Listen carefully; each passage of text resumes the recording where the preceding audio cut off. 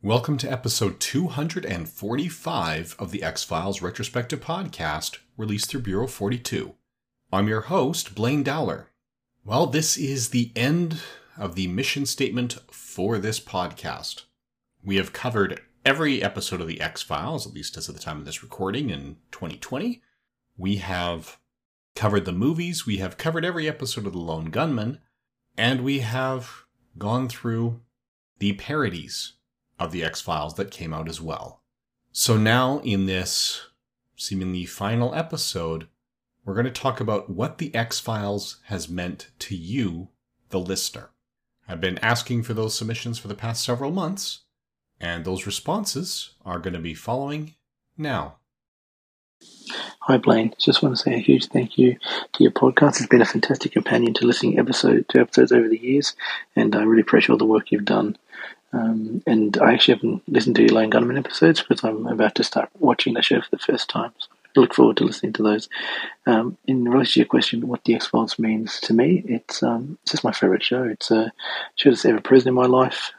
Big fan of it, of course. Continuously rewatch it as well. So I'll watch it from start to finish, including the movies, and then rewatch again. So it's just something that is a show that I turn to all the time, and a show that I love. And again, I just want to say thank you. Hi, Blaine. This is Berlinda Henning from Memphis, Tennessee. And as a longtime X-Files fan, you asked us to talk about what the X-Files means to us.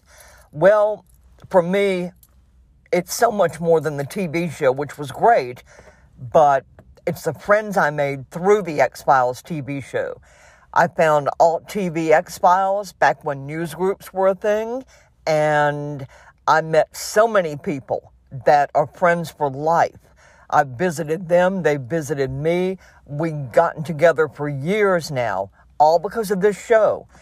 And when we would log on every night after the show aired, we'd have our own theories about what happened. We'd have the Shipper versus the No Romo wars, No Romo forever. And we just had so much fun with our crazy names and our rules and all the things we did.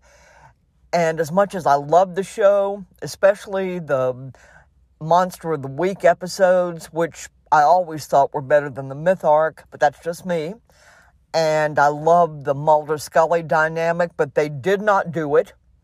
I'm a no Romo to the core. And I just loved everything about it. But most of all, it was the people I met, like you, because of this show. So thanks for letting me share my thoughts.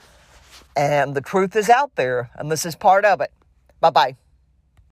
Thank you, everyone, for those thoughts and submissions. It is greatly appreciated. And I just wanted to wrap up by talking about what the X-Files has meant to me. As listeners know, I found it and sort of became a fan in the tail end of Season 2 and particularly in Season 3. And I followed it to the end. In fact, when I was doing my master's degree, I am the kind of guy that can get completely involved in work unless I feel like I have a responsibility to do something for myself. And there's a website that was still Sci-Fi News. It was not yet Bureau 42. At that time, Dave Smith was the only person involved, and he put out a call for help and support and contributions. So to make sure I still had something I was doing just for me, I volunteered to start reviewing the X-Files with Season 8. So that's how I became one of the writers in Bureau 42, which I have been doing now for 20 years. And it was the X-Files that brought me to that. And then again, the X-Files brought me into podcasting. It was this podcast project that got me involved in podcasting in the first place. And it seems odd to say it's done. So I've decided it's not done. Sure, we've gone through every TV episode of the X-Files, of The Lone Gunmen, and done both of the movies as well as the parodies of them. But there's a lot more X-Files content out there, including novels, short story collections, comic books, a couple of video games. So I've decided I'm going to start covering those. And because Jose Chung came from the X-Files and appeared in Millennium, and then Millennium got its series finale in the X-Files, that will include coverage of all 67 episodes of Millennium. So how am I going to set it up and go through it? Well, there's a website called xfilesorder.com. It grew out of Travis Starn's Complete Marvel Reading Order. He's also got orders there for Star Trek, Star Wars, and a number of other projects, including the whole Buffyverse, Dragonlance. One of them is the X-Files. So they are taking all those short stories, all those comics, everything, and slotting them into a chronology for an actual readable sequence. So I'm going to continue with these podcasts every 2 weeks, and each of those 2 weeks I'm going to go to xfilesorder.com and cover the next project that I haven't read yet. The order is still being written as things are published. At the time of this recording, they are caught up to the end of Season 9, but haven't gone through the movies or Season 10 or 11 yet, although I trust there will be much further than that by the time you hear this. So I am just going to tune into that, or check that out every couple of weeks. I am going to record the last project, and once that's logged, I will tell you what the next project will be.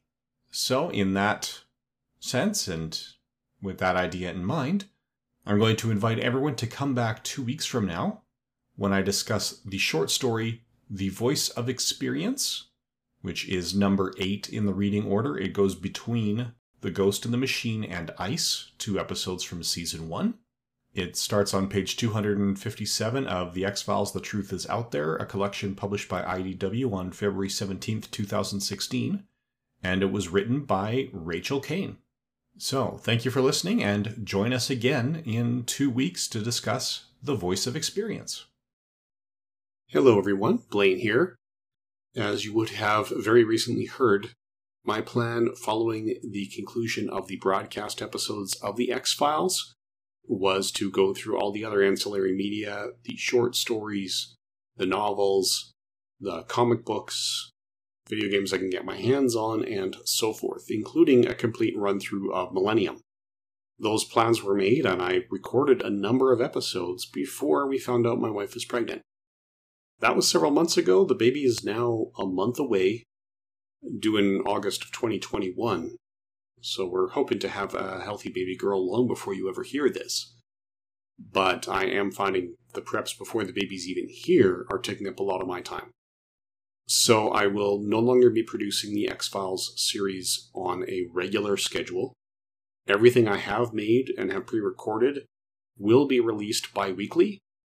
Beyond that, I'm not going to say I'm ever going to give up this podcast entirely until I've checked all the boxes. But I'm not going to promise any particular schedule for the releases. When I feel like doing one, I'll do one. They may be few and far between. So thank you for your support, thank you for your understanding, and thank you for listening. And those episodes that I already have prepared will be coming up over the next several weeks. And who knows what will happen after that. Thank you for your understanding.